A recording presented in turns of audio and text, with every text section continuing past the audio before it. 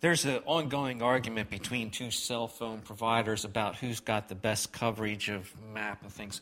But you know, the kingdom of God has a map as well. The kingdom of God is present whenever God's people do what God wants them to. I like to think about it like this. If you can picture the New Holland area, and you know Satan likes to keep everything in darkness. But whenever you begin to praise God, boom, there goes the light. Or you start to pray with somebody else, and fasting, you have a breakthrough and you connect with God, boom, here goes the light. And as much as Satan tries to keep the darkness all around us, God's people, and we've got a map that's just exploding. I like the power that we're connected to a whole lot better. This evening, all I can say to you is kind of buckle your seatbelt and hang on, because we're going to cover a lot of ground real fast. Period of time that we're going to look at is only approximately 2 months, only about 60 days. But the transformation of this fisherman from Simon, as we know him, to Peter just takes a dramatic leap forward in the 2 months' time. You've been fasting for about three weeks or so. Just think about this, just in a short period of time, how dramatically somebody's life can change. It's like this. We've been watching Peter all the way along. He's been following his master. He's been seeing what Jesus does. He's been listening to his teaching, just taking it all in. That dramatic point where he recognizes that Jesus is the Messiah, the Christ, and Jesus affirms him for that. And then Jesus begins to tell him that he's going to go to Jerusalem, he's going to be handed over to the chief priests and the scribes, and they're going to crucify him. And Peter's going, no, that's not the plan. The plan is that you're going to set up your kingdom, and I'm going to be right here with you, and we're going to take we're going to take Jerusalem back, and we're going to reestablish this throne of David, and I'm going to be right here, and I'm going to be a big shot. Truthfully, we would all like to be big shots in God's kingdom without the suffering. But Jesus makes it very clear that the only way to get up is to go down first. Paul writes about that in Philippians chapter 2. He said, let this mind be in you, which is also in Christ Jesus, who didn't think the equality with God was something to be grasped, but made himself nothing, taking the very form of a servant. And he became obedient unto death, even the death of the cross. I had somebody help me to understand that. You know how an eagle's claws, they come out and they grab.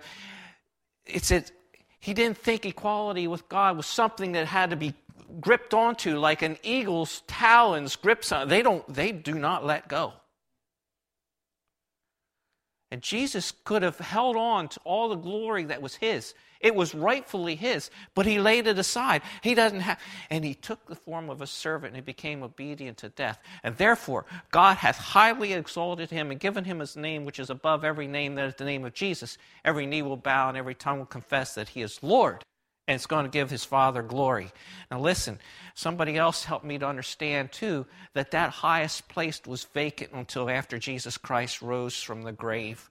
And it's that position that Satan wanted when he first exalted himself and God kicked him out of heaven. That place was reserved only for the one that was willing to take the position of humility. We have Peter following after. And think that they would get it after a while, but they didn't. Even to the point where Jesus wants to eat the Passover supper with his disciples, you know what they're arguing about on the way to get to that supper?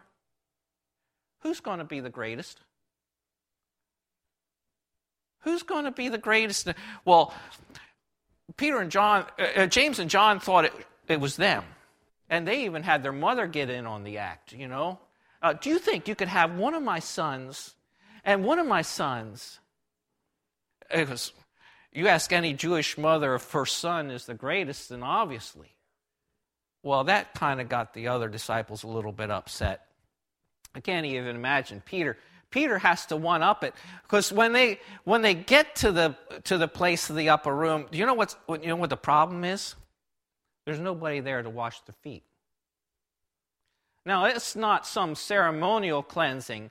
There's usually a servant that's assigned to that task. The lowest servant in the household takes care of that task. And when Jesus sent the 2 disciples on ahead to prepare for the Passover, I don't know if he specifically told them not to have a servant there or not, but there was no servant there to take care of that task. And these disciples go into that upper room and they go, I'm not going to do it. That's not me. Well, Andrew, why don't you do it? No, not me. And it's like the big elephant in the room. Everybody knows it's there. I mean, this is dirty feet we're talking about.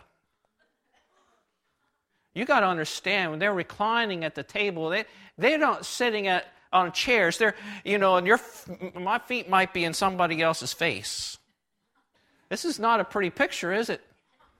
There was a need, but none of them were willing to take the assignment of washing their feet until supper was over, John writes, and supper being ended. And Jesus, knowing that he was going to the Father and all things were in his care, he laid aside his robe, this robe that represents everything that he is. He lays aside the robe and he girds himself with a towel and he stoops down and he begins to wash his disciples' feet, drying them with the towel that was around him. Let me tell you, folks, when the church and the people of God are willing to take the place of humility and service to their fellow man, you open the door for ministry that no other attitude can come across. And Jesus takes that position, and he's going around, he's washing his feet until he gets to our man of the hour.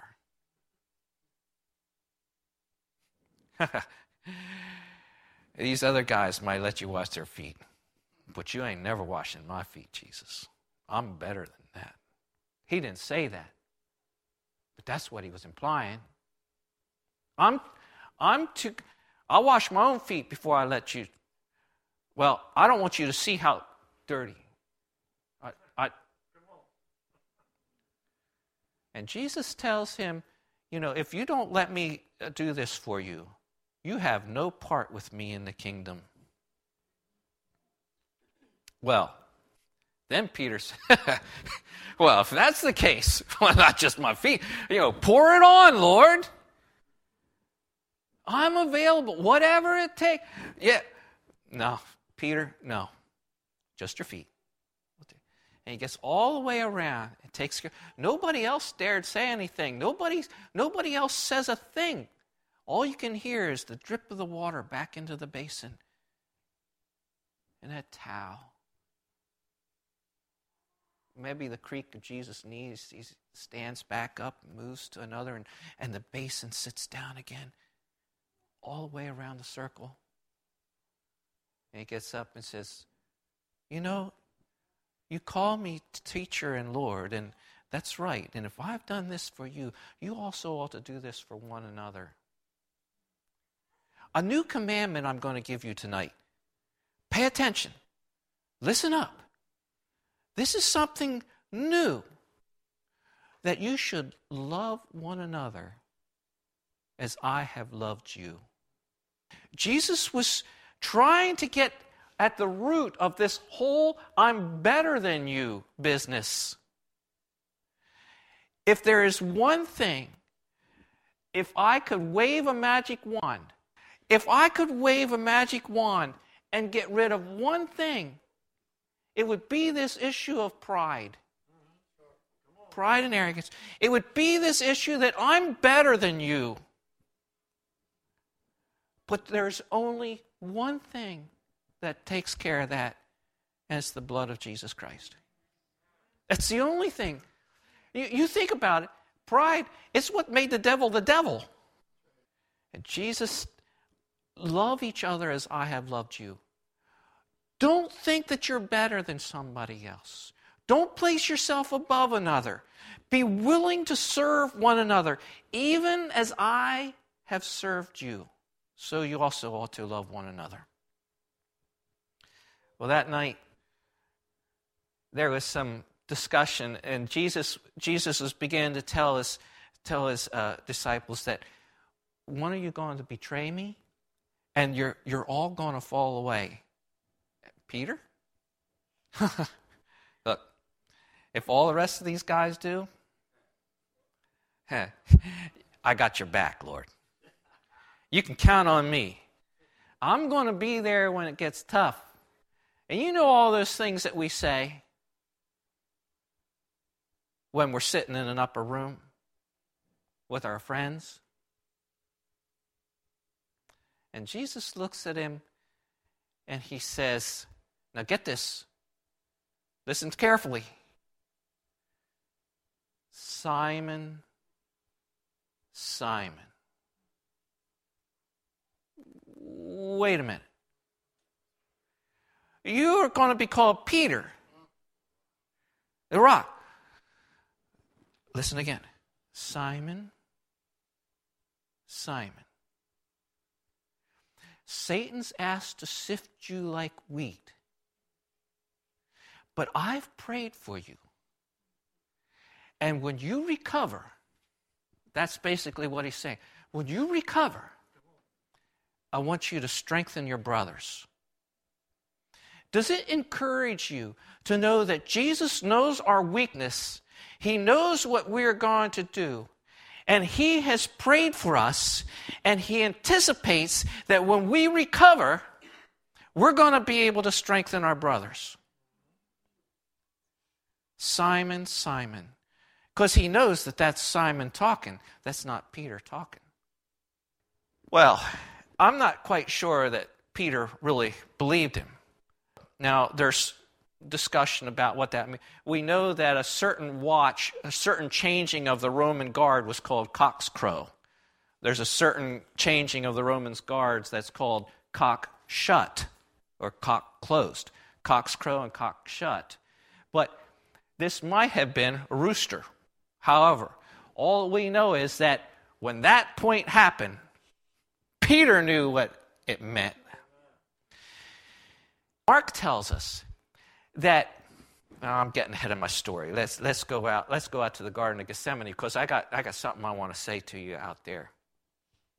Jesus, they finished in the upper room and they sing a hymn and they go out to the Garden of Gethsemane and Jesus has the disciples there and he calls Peter, James, and John and says, I want to take you a little bit further. Can you pray with me? Because my spirit, my heart is heavy tonight.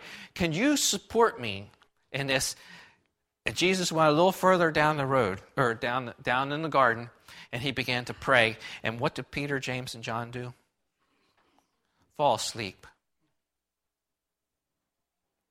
Do you find that it is very easy to fall asleep when you're trying to pray? I know that feeling. You know, I can get really tired if I start to pray. It is hard work. When you purposefully pray, it is hard work. And I believe that Peter, James, and John had all great intentions of watching with the Lord but the day was long. And it was night, and it's peaceful here in the garden. And off they go. Whew. Gone. Sleep. Sound out. Jesus comes back and finds them there. And he shakes them and wakes them up. He says, please, friends, can't you watch with me 1 hour? And he goes a little further. And he prays again. And you know the agony that's in it. We've read the story. We know it. And he comes, what? They are sound out again. I'm sure, this time we'll stay awake. If we have to put toothpicks in our eyes, Lord, we're going to stay awake. Here it is, Lord. We're with you. And next thing, gone. Third time, Jesus goes to pray, and he comes back, and he finds enough. Now, let me ask you something. This just struck me today. So I'm plowing a little bit of new dirt here for myself, but I've been mulling over this a little bit. And I got to thinking, who was able to face the trial that they was just around the corner? It was Jesus. Why? Because he prayed before it came. Yeah, see, this is what was bothering me somewhat today. Bothering me, maybe not the right word, but it was just mulling around in my mind. Peter, like I so often, I'm real good at praying when the cross is right there. When I'm in trouble, when I have the calamity of the world coming down on me, when I'm in the midst of crisis, I'll tell you what, my prayer just steps it up a notch like you would not believe. I think that maybe some of you too, when you're in crisis mode, there's an intensity to prayer that's not there when the crisis isn't present. But Jesus was able to face the crisis of the trial and the cross because he prayed over here. He prayed before it came. He was prayed up. And what was Peter doing before his time of crisis? Even though he had heard Jesus say, Satan wants to sift you like wheat, he falls asleep. So you think about it. If you're going to handle the crises that come to your life, it's not a matter of if they're going to come. There's going to be crises that you're going to experience. And you don't know whether it's just around the corner. But are you prayed up now? It was New Year's Eve day. The day before New Year's Eve. Whenever. Back a couple weeks ago. I don't know, something was wrong with my truck. I'd go to start my truck, and my radio, everything was shut off, no presets on my radio. What's wrong with this thing? And it would kind of not sound right when I went. I woke up in the middle of the night and went, I'll bet you my battery's going weak. So now I'm afraid. Because I got to go to work in the morning. I don't want to go out there. So I said, Lord, can you please get me somewhere where I can get my battery tested? Well, this is New Year's Eve, and lo and behold, I get to the place, and I pull into the auto parts place. I say, can you check a battery? Yeah. Mm-hmm. He gets his old fancy little piece of equipment out there and plugs it in there. He says, how did you get here? I drove here. He said, how did you get your truck started? Did you have to jump it to get it started? I said, no, it won't start again. I said, can you put a new battery in it for me? I was disappointed in myself. You know why? I missed a fantastic opportunity to give God glory to the technician that day. Peter, it's a little bit later in Mark. The crowd comes and takes Jesus. And Mark says that the disciples scattered. And after a bit, here comes Peter, and specifically says, and he begins to follow from afar. I tell you, that's a problem. If you find yourself following Jesus from afar, you're setting yourself up for some big-time trouble. He gets into the courtyard. A little servant girl comes running there and says, I know you. You were in the garden with him. No, not me. A little bit later, at another fire, surely, you're one of them. Your accent gives you away. Oh, no, I don't know him. A little bit later, yes, you are certainly one of those disciples. You're with him. No. And he begins to call curses down himself. How low? How low? And about that time, the rooster crows, or the guard changes, or whatever, and Peter goes out, and he weeps. You ever been there? You say, how could I have done that? I know better. How? How could I let him down. I let myself down. Oh, man. You talk about guilt. And for somebody like Peter, this type A personality that's used to being on the top of the world, now he's about as low down as he can possibly get. Satan is sifting him to the very core of everything that he is. How can I? Oh, man. I don't even know if I want Jesus to rise again. How could I ever face him after I said that I wasn't going to deny him? And I did. And you ever been there where you wish you could turn the clock back a little bit and undo what just happened? We've all been there. Remember what Jesus said? I've prayed for you. I've prayed for you. And when you recover, I want you to strengthen your brothers. Peter had to see Jesus up on the cross.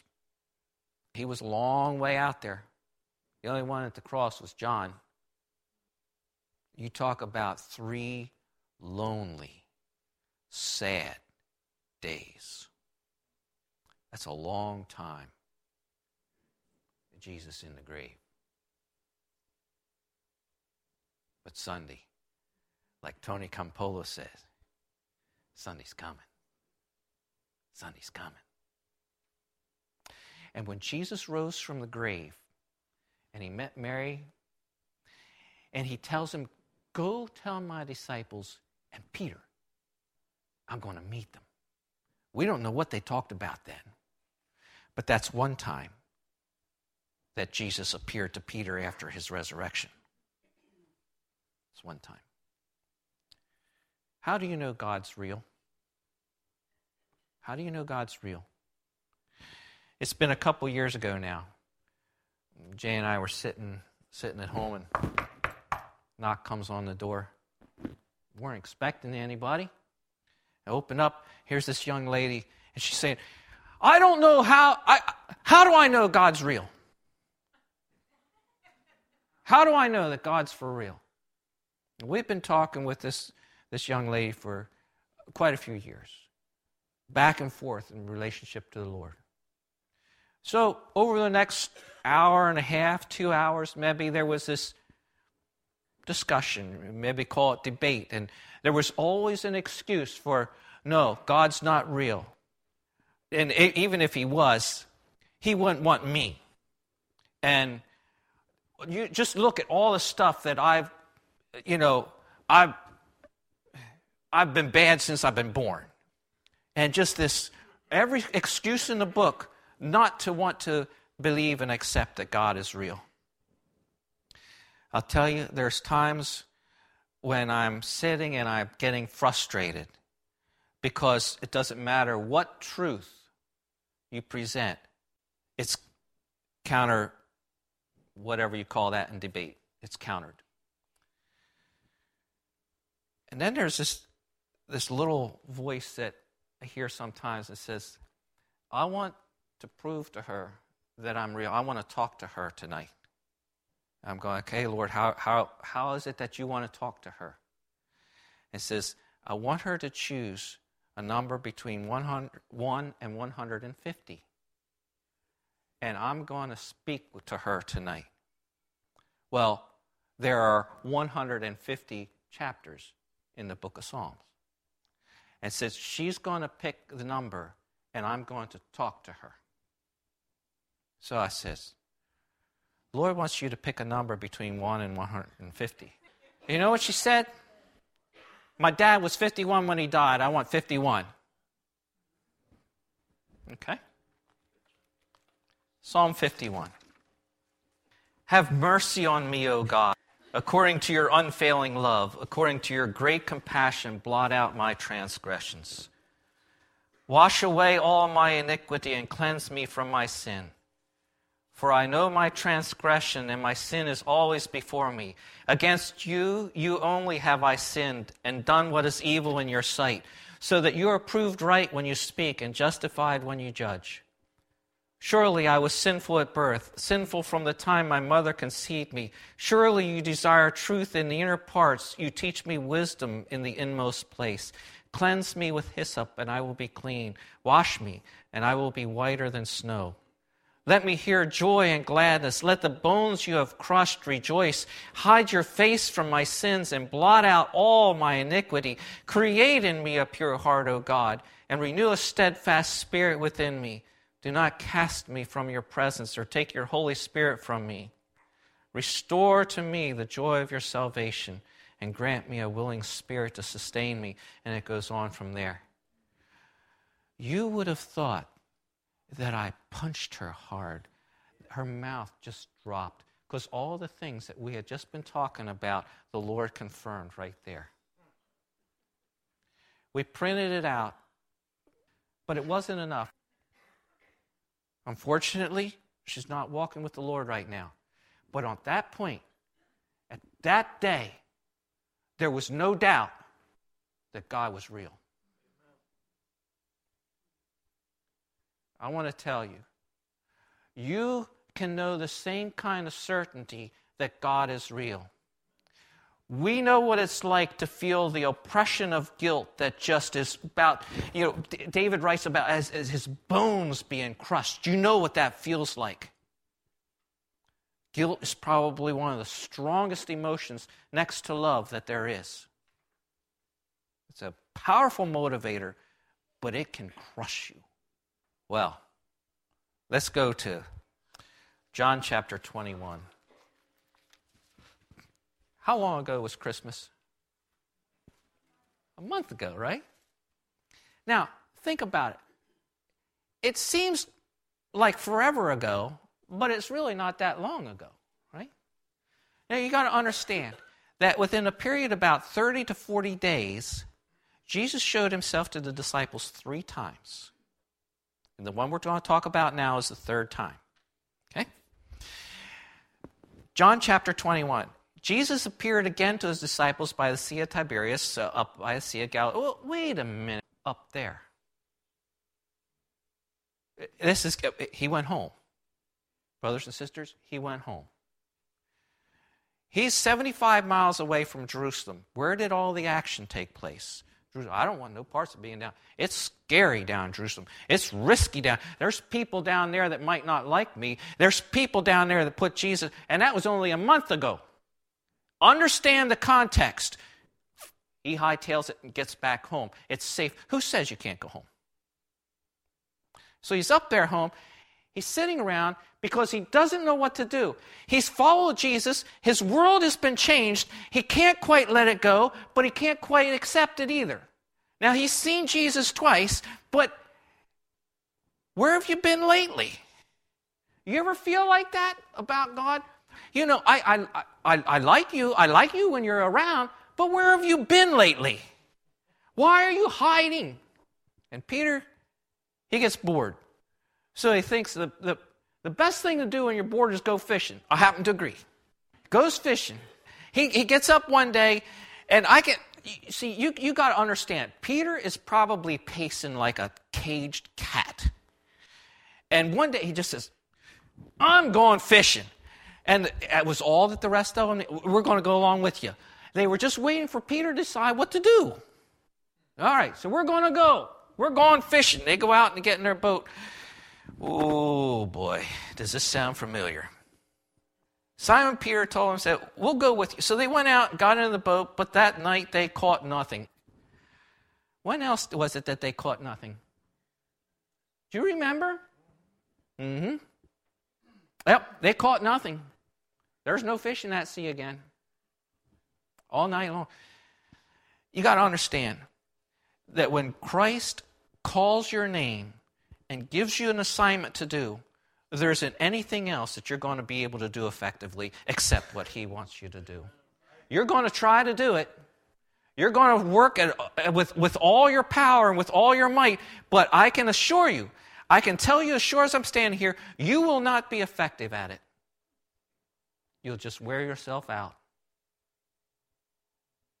Fished all night. Didn't catch nothing.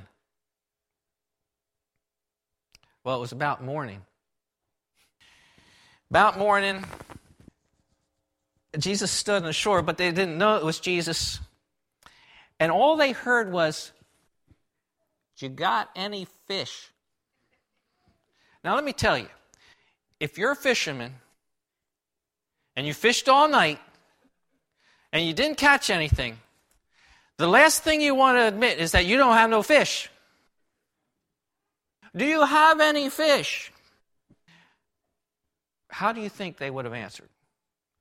No, we don't have any fish. No.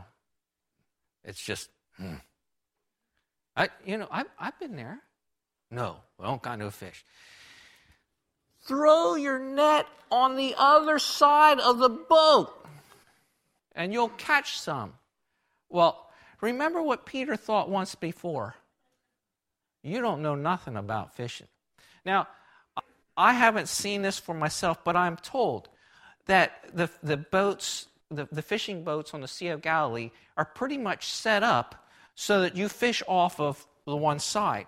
There's things that happen over here that your net comes in and somehow, but you don't fish off of that side of the boat. That's not the way that it's done. And besides, what is there? 8 foot from side to side? Like I'm going to put my net down in here, and then I'm going to put my net in over here, and then I'm going to catch fish? Listen, people. It does not matter that there's no fish there. It doesn't matter that there's only 8 foot from here to here. When Jesus tells you to put your net on that side and that you'll catch fish, you put your net on that side. All right?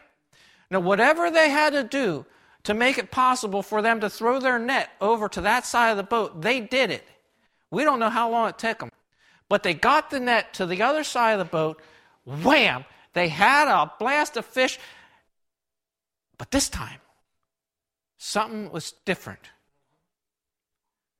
The first catch, the nets began to break. This catch,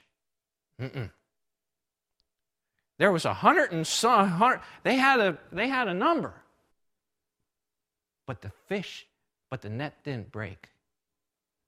Let me tell you what, the kingdom of God, when you get into the kingdom of God's net, you ain't getting out. It's one of those things too that you got to think through. I'm used to fishing this way, Lord. Can't you bless this way? Can't you bless my fishing the way that fishing's supposed to be done? Why do I have to go to the trouble to move whatever? Don't you know, God, that's not the way it's done. People get used to doing church the way they get used to doing church. They get used to catching people the way they get used to catching people. But sometimes you ain't going to catch the people that Jesus wants you to catch by trying to catch them in the way that you're used to catching them. You follow all that? All right. The problem is sometimes we have to make adjustments. At the command of the Lord, throw your net on the other side of the boat and you'll catch fish. Do you realize how stubborn some churches can be? They catch fish. John says, it's the Lord. Peter gets his coat back on, jumps into the water and goes swimming to Jesus. He don't care about the rest of his friends out. They can take care of the old fish. I'm going to see Jesus. I would not have blamed any of the rest of them for jumping in the lake the same way. But I'll tell you, there's something about when you feel guilty and you've met with Jesus once, there's nothing that you want more than to be in his presence again. And they come out and they're with Jesus. And he's teaching, he's accepted them. He's brought them back again. This is the way it was supposed to be. This is the way it was. Wow.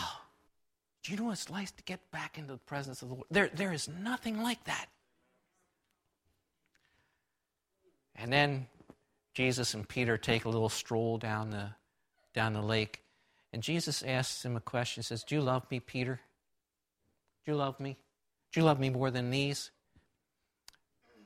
These smart people that have been able to figure out what tenses and what things refer to what objects and stuff say, they is referring to fishing boats.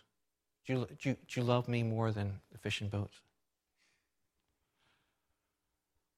And also the essence says, do you love me unconditionally, Peter? And Peter says, you're my friend. And that's not what Jesus asked.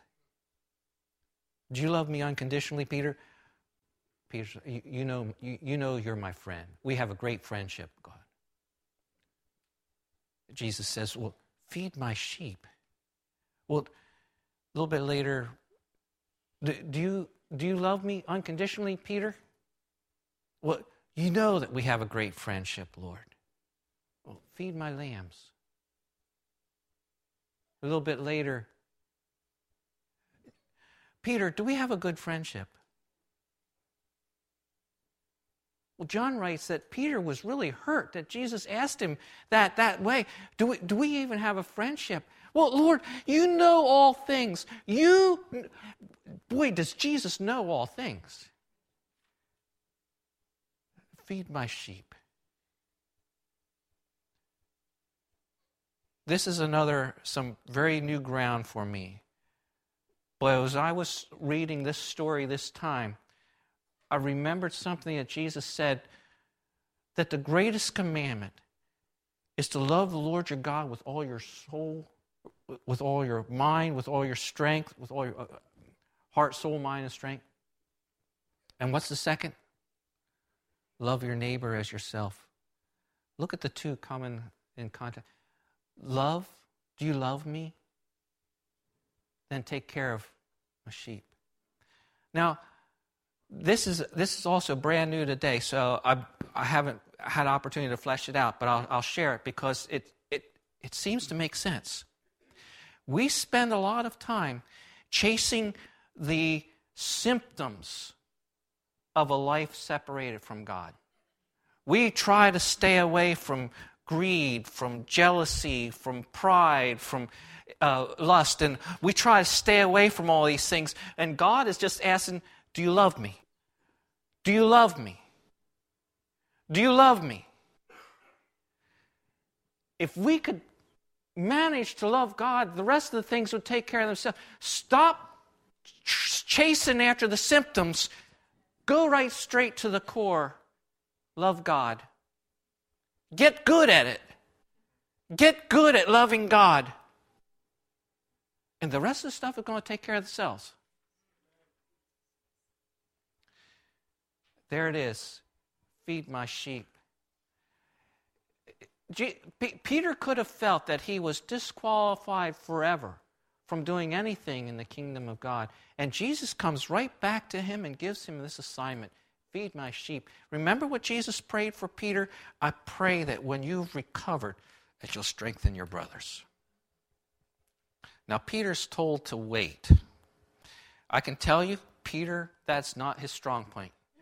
Waiting and Peter don't go together. But you know what? He's not going to miss it this time. Jesus told him they were to go back to where? Jerusalem, and wait for the promise that the Father was going to send.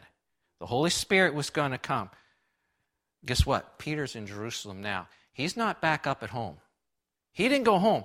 It was about 10 days there. That's long enough for Peter to get antsy, to think about going fishing, to think about doing something other than being in that upper room with those disciples. Now, they did some other things that day, but the day came, and the promise came, and the power of the Holy Spirit came, and they were never the same. And this Peter, who was running away and denying that he ever knew who Jesus was, he was afraid of a servant girl in the middle of the night at a fire in a little courtyard here. That Peter, that same one, Simon, on that day of Pentecost stands up in the middle of the morning in front of the very people that were shouting, "Crucify Jesus," just 40 days ago. That's not a long time ago. He's standing up, and from a balcony, he's shouting, "This Jesus, who you crucified, Lord, he's God. God raised him from the dead." Whoa. And he's just letting them have it. No Simon here. And you talk about a dramatic change in somebody's life, and it comes because the power of the Holy Spirit of God comes and enters into that person's life and just ignites their ministry. You cannot do that on your Simon power. No. You can run your little gerbil on that wheel all you want, and you're not going to get anywhere. But when the Holy Spirit of God comes, you don't care who you're talking to. And Peter was not afraid that day. And he preaches a sermon that they could not misunderstand. I think I said that right. There was quite a few people came to faith in Jesus that day. Next thing you know, there's more people. Next thing you know, Peter and John are going to the temple, Acts chapter 3. Along the way, there's a beggar that's been laying there ever since he can remember. Well, I can tell you this. If you are walking down the street, and Peter goes up, look at us. Ooh. You know what that man thought? He thought that he was going to get him a good gift, that this person really wanted to show off. Look at us. And it's all right with me. I'm not proud. I'll take your gift. You just give it to me. That's okay. Silver and gold I don't have. That's a mean trick. But what I have, I'm going to give you. In the name of Jesus, rise up and walk. Now that boy right there, he had to make a decision. Do I want to leave this wonderful life that I have laying here by the beautiful temple gate? Or do I want to walk and have all the responsibility that goes along with that? There was a missionary who told me a story. They were on a mission team and they were eye surgeons. And for the whole period of time that they were at this one city where they were doing eye surgery, there was this individual, and she was blind, and this surgeon was convinced that it was a reverse. That could be reversed. That her blindness could be reversed, and said, please come. I think we can help you. And the last day that had given a card and given an appointment, and please come. We can help you to see. The person didn't show up. On the way out to the airport, they saw her walk and says, "Why didn't you come? I'm used to being blind." Listen, there are people just like that. But not that boy. Not that day. He stands up and he creates a ruckus in church. I mean to tell you, he got everybody's attention. Silver and gold I don't have, but I'll give you what I got. What are you going to tell to the impossible situation that you work with or you live with? Silver and gold I don't have. But what do you have? What's in your hand? Well, I can pray for you. Really? Do you really believe that that'll make a difference? I mean, you're talking about fasting. You're talking about praying. Are you convinced that what you're praying for is going to make a difference in somebody's life? Let me see if I can catch this right. Hope is wishing that something will happen. Faith is believing it's going to happen. You got it? Hope is wishing it might happen. Faith is believing it's going to happen. Are you hoping or are you praying in faith? That's the only way that I can differentiate between those two. A little bit later, the very ones that put Jesus to death, Peter's brought before them on account of that man that was healed. And they said, you got to stop talking in the name of Jesus. You're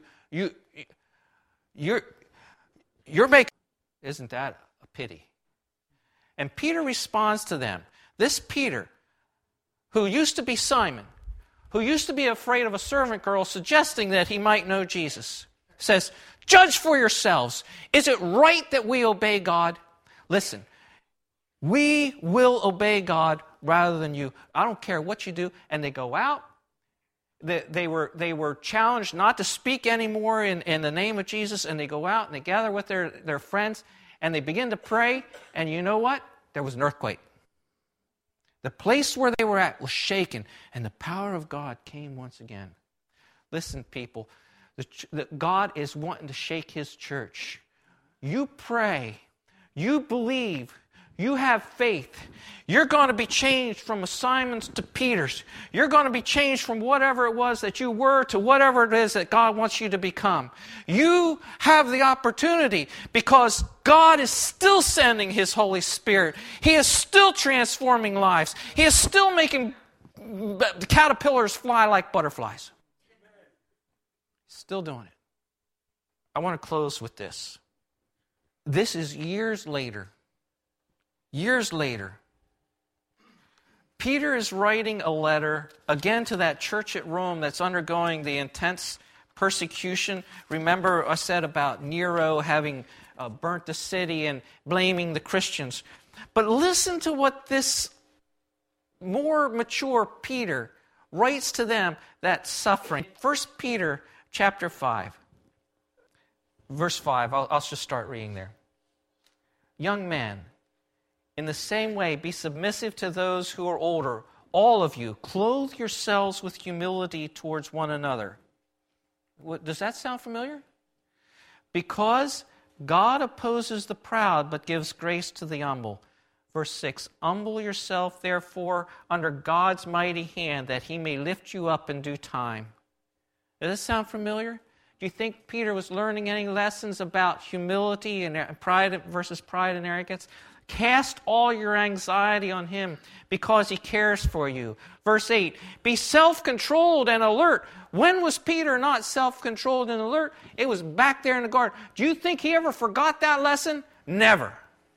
Be self-controlled and alert. Your enemy, the devil, prowls around like a roaring lion looking for someone to devour. Resist him, standing firm in the faith, because you know that your brothers throughout the world are undergoing the same kind of suffering. Peter knows what the devil does. And the devil still wants to steal, kill, and he still wants to steal your joy. He still wants to kill your relationships. He still wants to destroy everything that God declares to be good. And he's still doing it. Resist him. This is what Peter is saying. This mature man who has now become the rock. Historians tell us that Peter was crucified upside down because he didn't consider himself worthy to be crucified in the same way that Christ was. What a terrible, terrible way to die. Where are you at tonight? You know, we can take this whole look on this spectrum of when we started on Sunday, we have Peter as Simon just coming to Christ. And some of you are still in that period of that time. You're trying to decide whether Jesus is who He said He was. Some of you have made the step. You said, yes, I acknowledge that Jesus is who He said He was, but I'm having a hard time letting go of some of this stuff in my past. Let me tell you, you don't let it go by yourself. God empowers you to do that. There's something that's kind of interesting in the story of Jesus raising Lazarus from the grave. Remember? Right after Jesus raised Lazarus from the grave, He said, loose him and let him go. And the fact is, the power of God raised him from the dead, but it was the gathered community that was to take off the bandages. In church, you're getting very good at that. People have a lot of hurts here. And you're allowing those bandages carefully to be unwrapped. But do not deny the eternal life of God in that person. It's going to get released. It's going to be set free. Don't miss your part in helping that to happen. So God brings you along. Yes, then we have these points like the Garden of Gethsemane. All I can say to you is pray up before you get to the crisis. Don't wait to crisis mode to get your prayer in action. And when you recover, there's going to be a testimony. God doesn't waste that. Peter never forgot it, even at the very end. He's still writing about it. I encourage you to walk in humility. Meet the needs of those that are around you with grace. Pick up the basin and the towel, even when no one else will. God will bless that. Love the Lord your God with everything you got, and serve His people, and the light in the kingdom is going to go on. It's going to happen here. It's going to happen here. It's going to happen here. It's going to happen here. And guess what? Verizon's map ain't got nothing on you. Let's pray. Lord Jesus, Son of the living God, have mercy on us. Blot out our transgressions, and let these bones that have been crushed by the failings of a sinful being, let them once again know the joy of what it means to be forgiven. I pray, Holy Spirit, that if there is any here tonight that is not sure that you exist, that you will make yourself undeniably known to them. Speak to the very core of their being. Set them free. I pray for some that have walked with you for a period of time. They've listened to your word. They know you. But they're distracted by other stuff. The cares of this life. The deceitfulness of being wealthy comes in and it's choked out your word, and it's like a jungle, and we're struggling, Lord. Come like the master gardener and prune it out. Set us free, Lord Jesus. Give us courage to pray, and the encouragement to pray when it seems like everything is going okay. And help us, Lord, when those crises hit and catch us, just blindside us and take the wind right out of us, knock our feet right out from under us. And we wonder, how could that happen, God? How could I let you down? Lord, come by your comforting Spirit and speak our name again, drawing us back to yourself. Set the fish in front of us and speak your grace into our life once more. Renew the covenant that you have with us. As we long, Lord, to be in your presence, we want to be there. There's nothing like it. Give us boldness to speak into the face, even if as of the authority that would to try to destroy us. Let us hold high the name that is above every name. And may you be honored. May your Father in heaven receive glory. Hallelujah, Lord Jesus. Hallelujah.